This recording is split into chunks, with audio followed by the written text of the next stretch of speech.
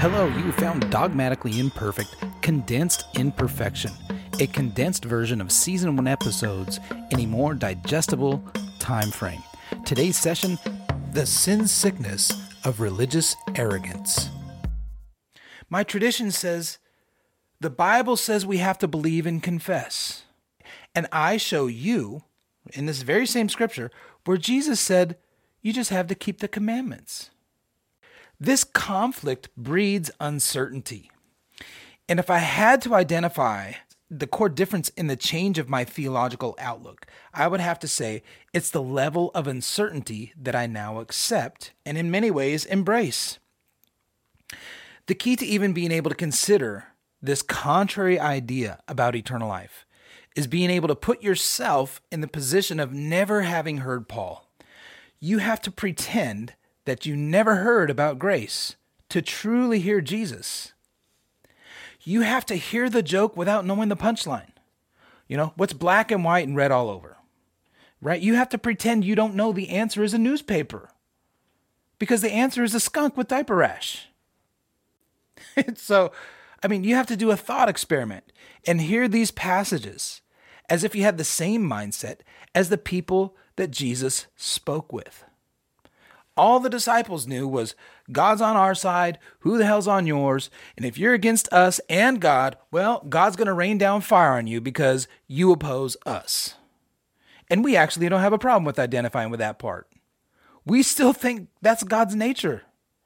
Even today, we're just like the disciples. They kept looking for an earthly kingdom, and so do we. But we can't hear Jesus say, you don't even know what spirit you're of. I didn't come to destroy humanity, but to save it. Let's look at it. Turn in your Bibles, if you have them. Again, remember, you have to see this from the Omega View perspective. And it's right there in plain view. And we're just going to start at verse 28 because it really describes the level of awe and authority and respect that the disciples had for Jesus, and rightly so. And it also illustrates just how stuck they were in their old dogma. Okay, let me grab my glasses. And verse 28 is where it's going to start. Now, it came to pass about 8 days after these sayings that he took Peter, John, and James and went up to the mountain to pray. And how far are we going to go? We're going to go a ways, okay? But just listen to what's going on. And as he prayed, the appearance of his face was altered, and his robe became white and glistening. And behold, 2 men talked with him who were Moses and Elijah, who appeared in glory and spoke of his decease, which he was about to accomplish at Jerusalem. But Peter and those with him were heavy with sleep.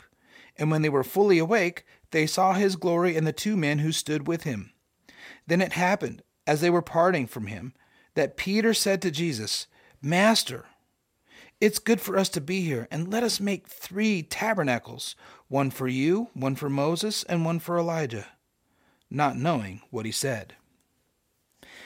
And while he was saying this, a cloud came and overshadowed them, and they were fearful as they entered the cloud. And a voice came out of the cloud saying, This is my beloved Son. Hear him. Hear him. And when the voice had ceased, Jesus was found alone, but they kept quiet and told no one in those days any of the things they had seen. Now, in verse 49 is where we're at.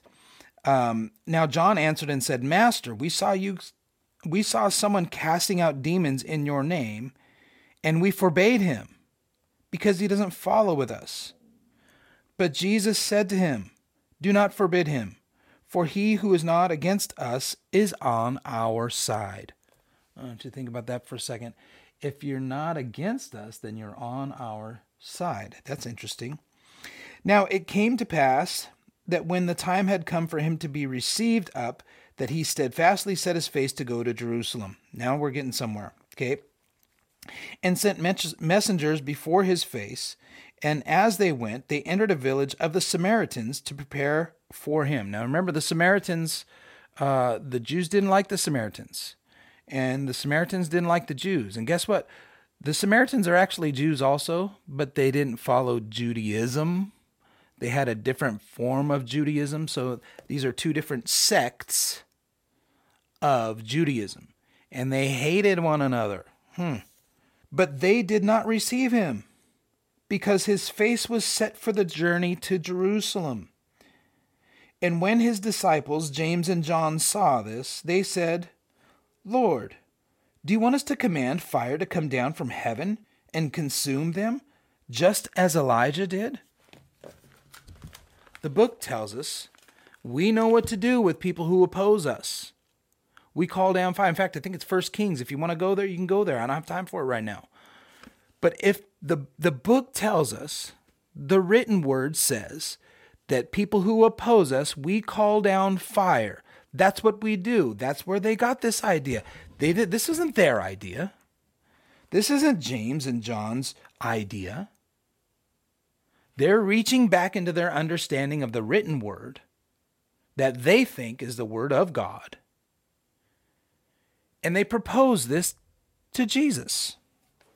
Verse 55 is one of our key verses. But he turned and rebuked them. Now, like if you're in the NIV and other scripture, other versions, which is a whole other, right? That's a whole other topic that we don't have time for either. But different versions say a different way. And some of them just say, well, he rebuked them.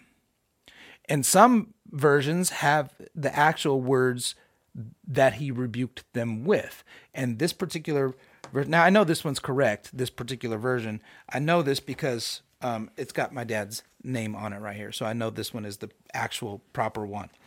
And it says right in here, verse 55 again, he turned and rebuked them and said, you do not know what manner of spirit you are of. Verse 56, for the Son of Man did not come to destroy men's lives, but to save them. And they went to another village. Jesus didn't have a problem with these people. So Jesus continually told them and showed them that he wasn't against anyone. And actually, here's something that I find interesting. Depending on your dogmatic alignment, you group the verses together differently. And the King James, now, when I was doing my study, this is part of the reason why it was a little bit different when I'm doing it live than when I was doing my study, because I was doing my study on my iPad, and I don't have my iPad in front of me right now. So when I'm looking it up, and I'm looking at my King James version on my Bible app, it has the little chapters broken up into sections. And your Bible probably does that too. Now this one, my dad's Bible, doesn't have the little sections. The transfiguration, right? So there would be, before verse 28, it would just say the transfiguration. And then once you get down past that part, it would say, Jesus casts out the demons of the little boy, or whatever the caption would say. Okay. The little subheadings, and they summarize what the next section's about. Now, like I said, in verse 28, it's the transfiguration, and that lasts until about verse 42.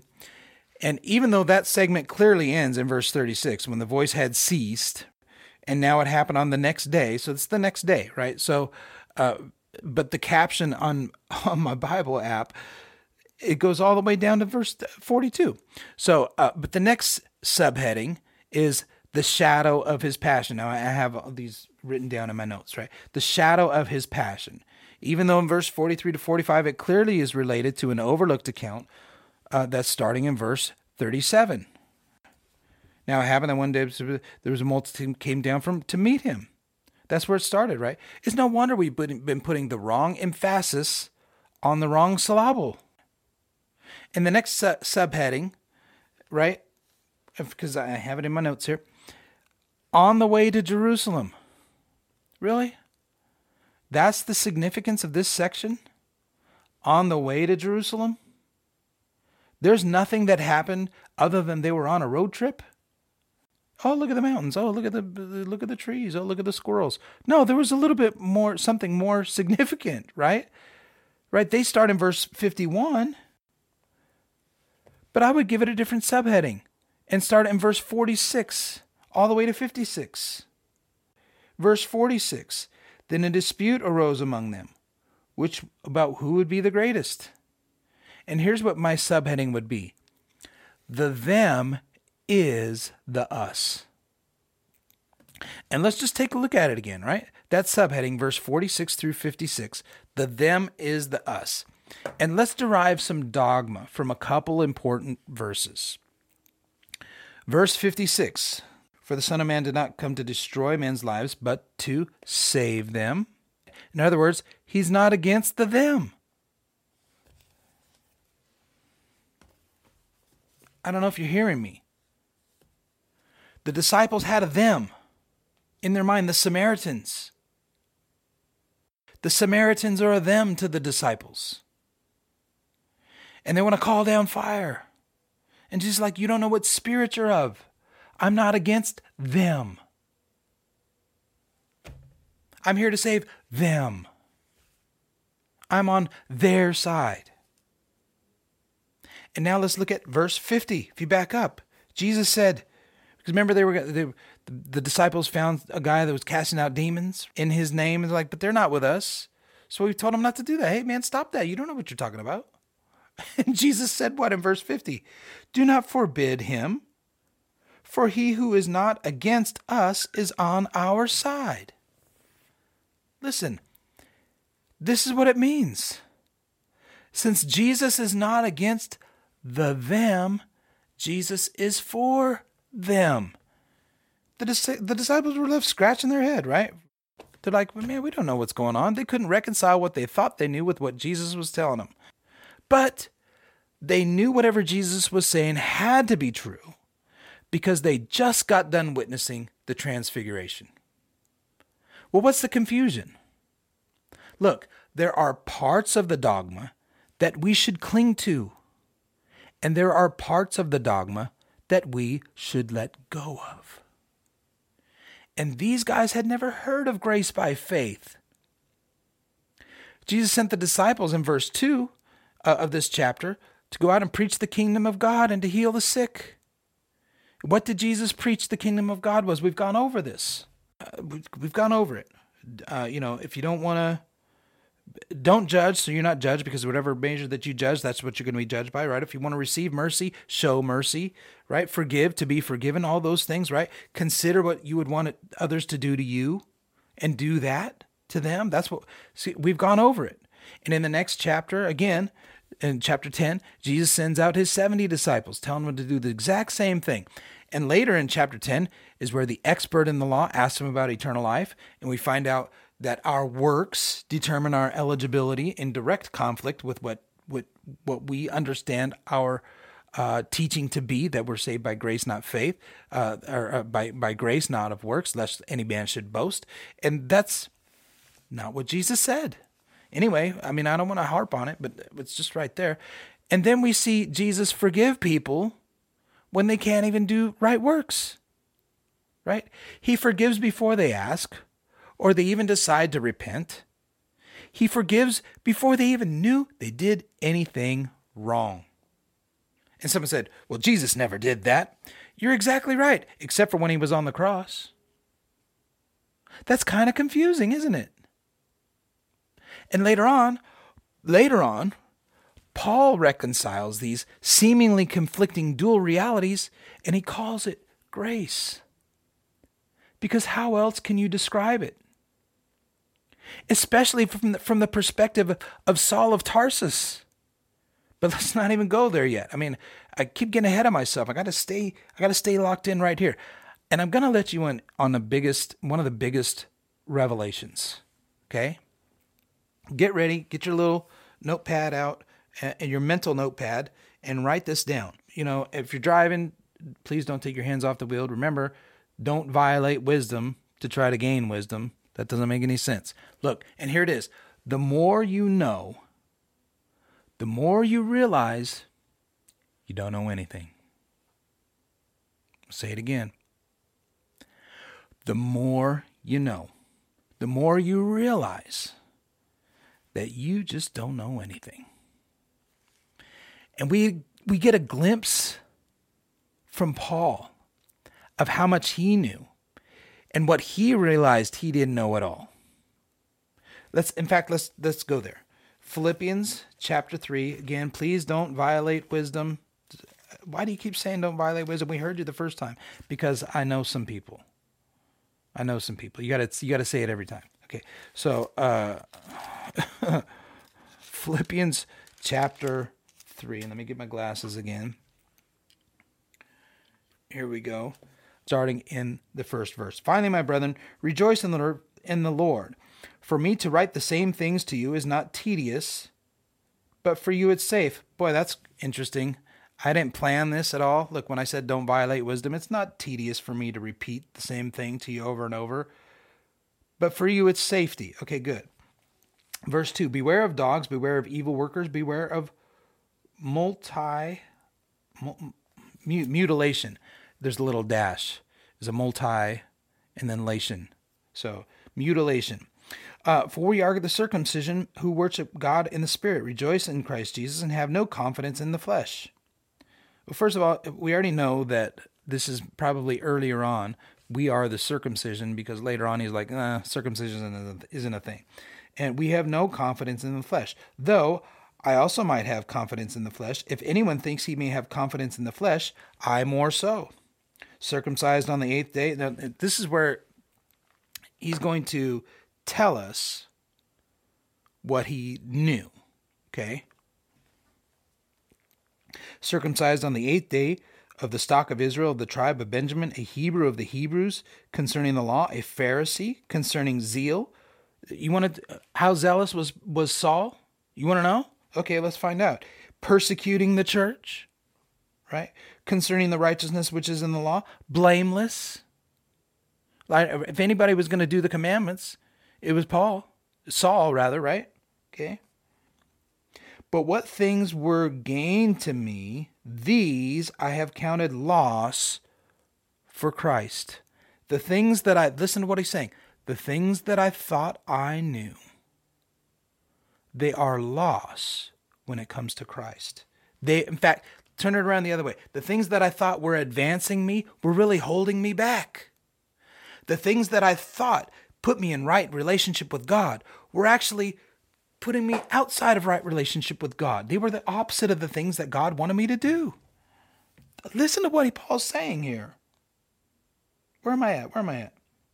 Verse 7 is where I was at. But the things that were gained to me, the things that advanced me, the things that benefited me, that I thought benefited me, these I have counted loss for Christ.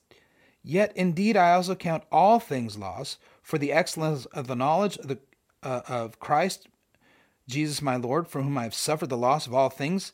I count them, I count them as rubbish, that I may gain Christ, and be found in him, not having my own righteousness, which is from the law, but that which is through the faith in Christ, the righteousness which is God by faith. This particular version says rubbish, okay? It's a very, how should we say? It's a kind word, right? It's a very safe word. Other versions say dung. But listen, the things that Paul thought he knew, I'm struggling a little bit because I'm not trying to be offensive to people, but I need you to understand what Paul is saying here. He says that the things he thought he knew, that he thought were gain to them, hear me but don't turn me off, he counted it as bullshit. Dung. You have to have the descriptive in there. That's why I said it. Forgive me for saying it. And in verse 12 and 13 and 15, he says, one thing I know, so let me drop down. Well, let me just keep reading, right? That I may know him and the power of his resurrection and the fellowship of his suffering, and being conformed to his death, if by any means I may attain the resurrection from the dead. Now listen, this is where it gets interesting. Not that I have already attained or am already perfected, but I press on, that I may lay hold of that for which Christ Jesus has also laid hold for me. Verse 13, brethren, I don't count myself to have apprehended anything. Look, I used to think I had the thing. I'm not telling you I have the answers now. I'm pushing towards the answer. Okay? But one thing I do, forgetting those things which are behind me. What things? What things? Let me tell you, when I was brought up in this, okay, the way that I read this, the way that this was presented to me, this is always presented as when I was in the world, when I was not saved, okay? And that is not what he's saying.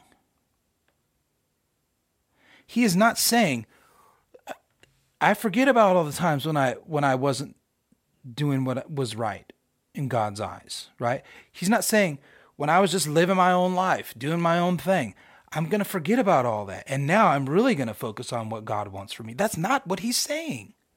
He's saying, everything that I thought I knew from the written word. Look, circumcised on the 8th day. Shall we go down the list again? Everything. Hebrew of Hebrews, Pharisee, blameless in the law, all the stuff. Right? He says, forgetting those things which are behind, and reaching forward to the things that are ahead. I press toward the goal for the prize of the upward call of God in Christ Jesus. Verse 15, therefore let us, as many as are mature, have this mind. And if anything you think, and if in anything you think otherwise, listen to this. Listen to this. Let me read it again because I was stumbling on it. Okay? Therefore, let us, as many as are mature, if you're mature, that means you, okay, have this mindset. What mindset is that? That you forget the things behind and press towards the thing that he's figuring out. And if any of you think otherwise, God's going to reveal even this to you. He's saying, one thing I know, I didn't have the answer then, and I was wrong. And I'm not saying I have the answer now. No. I'm not going to make that mistake again. I'm chasing after the answer. And I encourage you to do the same thing. That's what Paul is saying. And it's like this. Saul of Tarsus was like, I know that these Jesus people are against God, and God wants me to cut them down. And then Paul says, man, I thought I knew what I thought I knew, until Jesus showed me what I didn't know at all. And I'm echoing Paul's sentiment.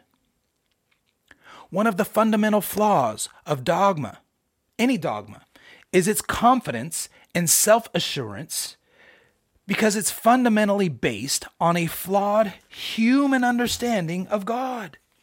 Human understanding of God. This confidence tethers you to the flawed dogma, not the true God, ma. Listen, let me say, this confidence in your dogma, it tethers you to the flawed dogma, not the true God, ma. You've got to unknow what you knew. Yoda said it to Luke, right? You must unlearn what you have learned, right? You have to unlearn. And Paul had to unlearn and sever his tether to his dogma. He had to consider it dung. I'll use the nice word, right? He had to consider it rubbish. He had to consider it beep. He had to consider it that. And Paul had a hard time doing that. If you look at Romans chapter 9, Paul is trying to reconcile what he was brought up in with his reality. They didn't match. In fact, let's just go there. Romans chapter 9. I'm going to read a bunch of this, right? And I'm reading it not for the sake of, we don't have to go through the whole thing. But I want you to just hear what's going on, right, as we read this, okay? So Romans chapter 9, starting in verse 1. And this is Paul again, right? I tell you the truth in Christ. I'm not lying. My conscience also bearing me witness in the Holy Spirit, that I have great sorrow and continual grief in my heart. For I could wish that I myself were accursed from Christ for my brethren, my countrymen according to the flesh, who are Israelites, to whom pertain the adoption, the glory, the covenants, the giving of the law, the service of God, and the promises, of whom are the fathers, and from whom, according to the flesh, Christ came, who is over all, the eternally blessed God. Amen. But it's not that the word of God has taken no effect, for they're not all Israel who are Israel. They're not all Israel, nor are they all children because they are the seed of Abraham. But in Isaac your seed shall be called. So not all the children of, right? So it's through Isaac. That is, those who are the children of the flesh, these are not the children of God, but the children of the promise are counted as the seed. So wait a minute. He's like, okay, wait. We have the people of the flesh, and we have the people of the promise. The flesh or the promise, the flesh or the promise. Which one is it? Which one is it? Which one is it? That is, okay, verse 9. For this is the word of the promise. At this time I will come, and Sarah will have a son. And not only this, but when Rebekah also conceived by one man, even our father Isaac, for the children not yet being born, nor having done any good or evil. Listen to that. They didn't do good or evil, yet they were still in the womb. That the purpose of God according to the election might stand, not of works, but of him who calls. Okay? It was said to her, the older shall serve the younger. And as it's written, Jacob I have loved, Esau I have hated. Boy, this is where we get into the stuff, right? What shall we say then? Is there unrighteousness with God? That God's going to hate a kid before he's even born? Certainly not. For he says to Moses, I'll have mercy on whomever I'll have mercy, and I will have compassion on whoever I have compassion. So God gets to choose who he's sovereign. And I'm going to tell you, this is the answer that people used to bring me. Well, God heals and he doesn't heal. God's sovereign. Forget about the promises, right? Yeah, he made a bunch of promises, but he's sovereign. He doesn't have to live up to those if he doesn't want to. Something wrong. So then it's not of him who wills, nor of him who runs, but of God who shows mercy. For the scripture says to the Pharaoh, for this very purpose I have raised you up, that I may show my power in you, that my name may be declared in all the earth. Therefore, this is what we know, right? According to what was written, he has mercy on whom he wills, and who he wills he hardens. This is what our scripture tells us. We're like, yeah, that's absolutely right. It's absolutely right. Okay, well, let's continue. You'll say to me then, why does he still find fault? Who's resisted his will? Then if he has mercy on whom he's going to have mercy and hardens who he wants to harden, then why do we have to follow the commandments like Jesus said, right? And why is there judgment on this or that or the other? If he's just going to pick the winners and losers in the first place anyway, then why do you judge it at all? For who has resisted his will? Verse 19, right? Verse 20. But indeed, O man, who are you to reply against God? Will the thing formed say to him who formed it, why have you made me like this? Does not the potter have the power over the clay, for the same lump to make one vessel for honor and one other for dishonor? What if God, wanting to show his wrath, to make his power known, endured with much long suffering the vessels of wrath, prepared for destruction, and that he might make known the riches of his glory on the vessels of mercy, which he's prepared beforehand for glory, even us whom he called, not the Jews only, but also the Gentiles. As he says in Hosea, well, I will call my people who were not my people. That's weird. And her beloved who was not beloved, and it shall come to pass in the place where it was said to them, you are not my people, there shall be called sons of the living God. Oh my goodness, we got all kinds of confusion going on. And Isaiah also cries out concerning Israel, though the number of the children of Israel as the sands of the sea, right? The remnant will be saved. Only the remnant. And this is one of those dogmatic imperfections. Only the remnant are going to be saved. For he will finish the work and cut it short in the righteousness, because the Lord will make it a short work upon the earth. And as Isaiah said before, unless the Lord of the Sabbath left us a seed, we would have become like Sodom, and we would have been made like Gomorrah. What then shall we say? That Gentiles who did not pursue righteousness have attained to righteousness, even the righteousness of faith? But Israel, pursuing the law of righteousness, has not attained to the law of righteousness. Why? Because they didn't seek it by faith, but as it were by the works of the law. For they stumbled at the stumbling stone, as is written, Because see, look, he's going back and forth. He's going back and forth. Look, it's written over here, this, but we're seeing this over here, this.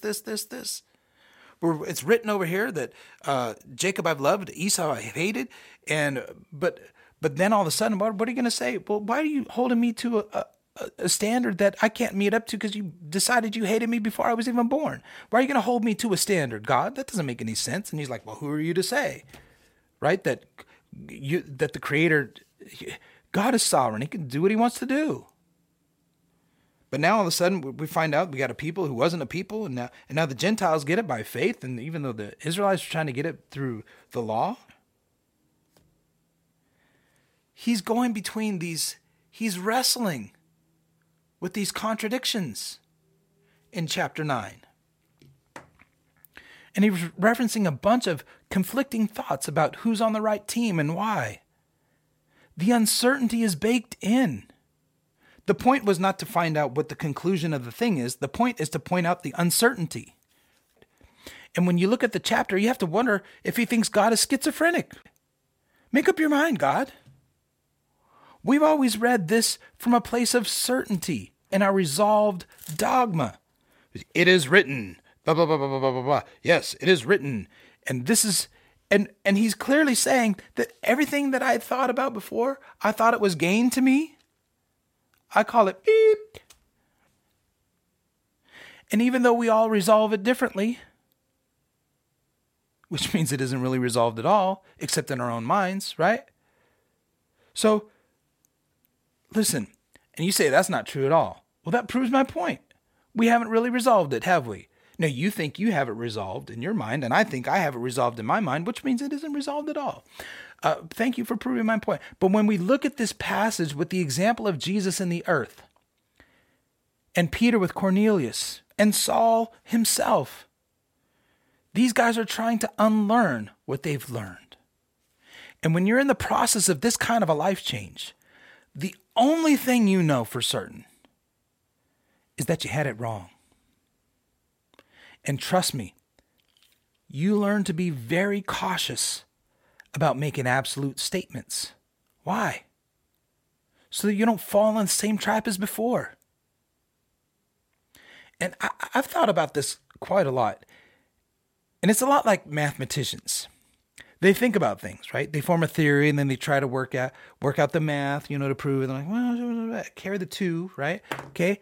And if the math works out, they have a proof. And that's all great until another mathematician comes along and say, no, you don't carry the 2, you carry the 3, right? They have a competing idea along with a proof of their own. And this is especially true in physics. These mathematicians are called theoretical physicists.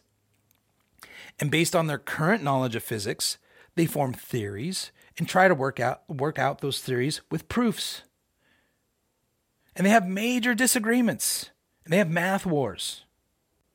But in fact, if you ever want to look it up, it's if you're into this kind of thing, and I kind of am, obviously, because I'm referencing them.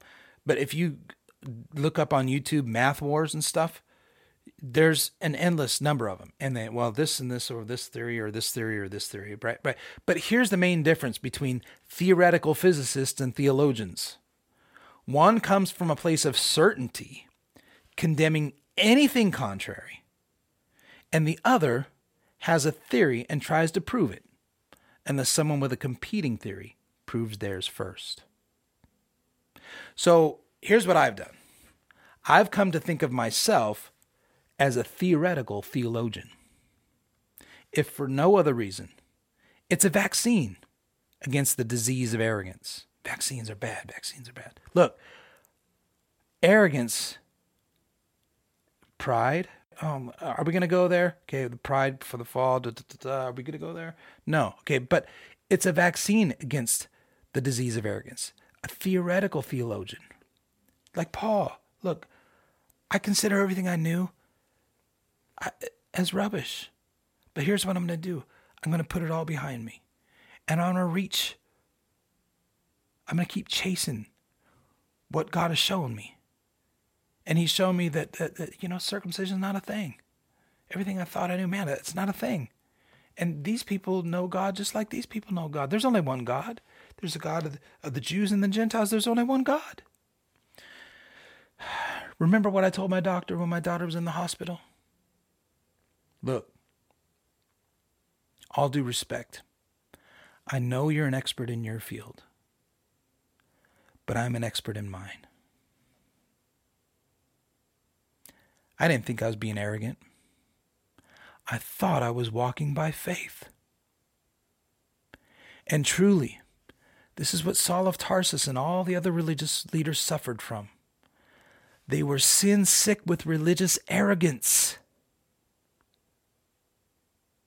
So much were they at odds with God that they killed him and slept like a baby at night. The height of self-assurance. I mean, look, even Judas knew he was wrong and felt guilty. Think about that. Judas was one step ahead of the Jewish leaders, and Jesus forgave the Jewish leaders. Woo! I don't know if you felt that. Whew, I get goosebumps about that. This is the kind of thought that only comes from a theoretical theologian.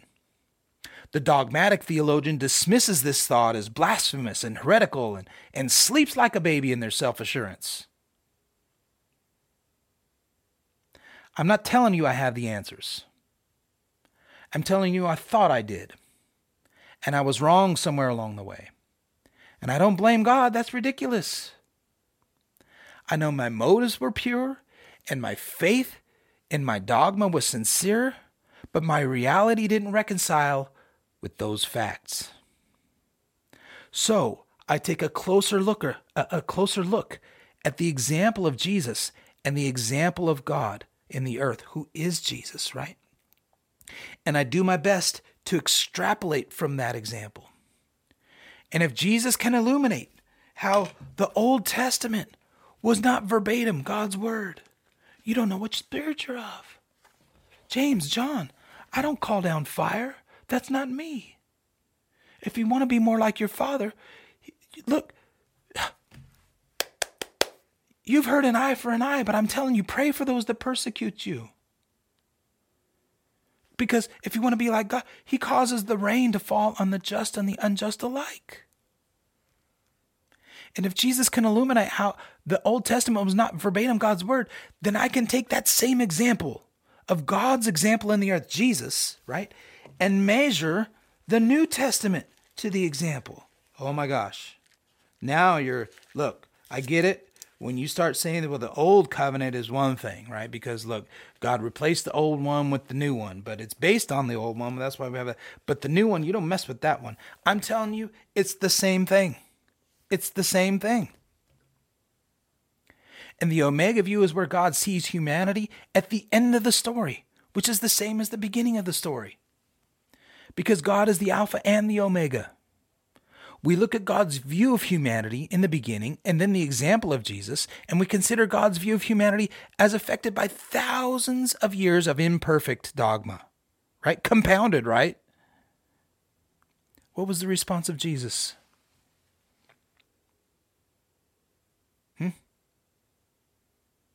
Forgive them. They don't even know what they're doing. Look, this is a lot to consider.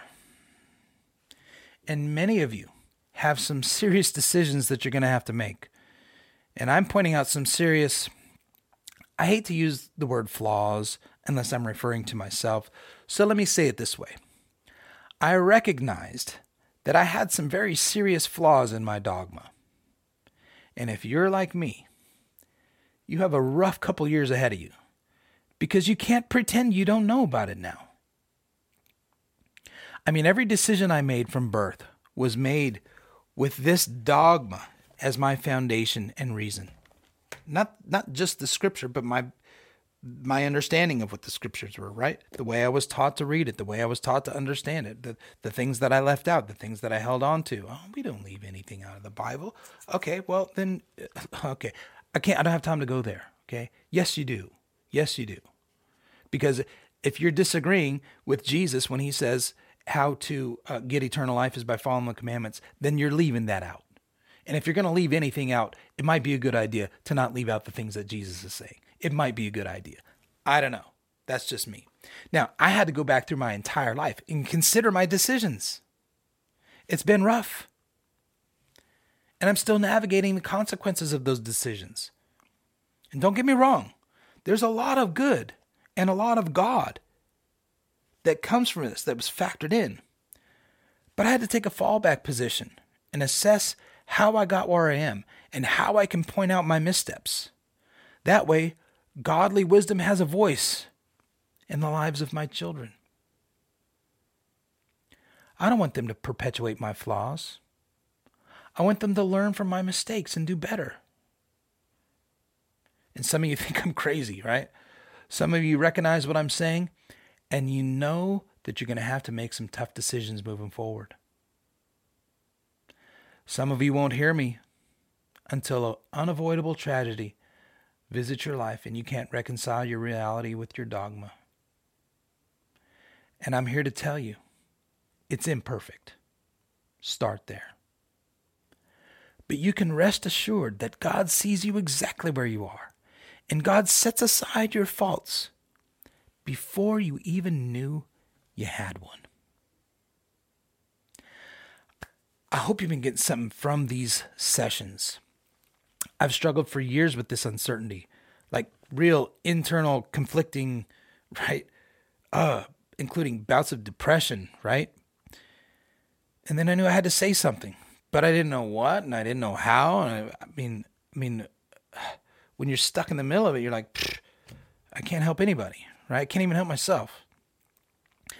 May of 2020, the light began to shine on the what. And over the last, it's been like 3 years now, the how has slowly unfolded, and here we are. Thank you so much for sticking around today.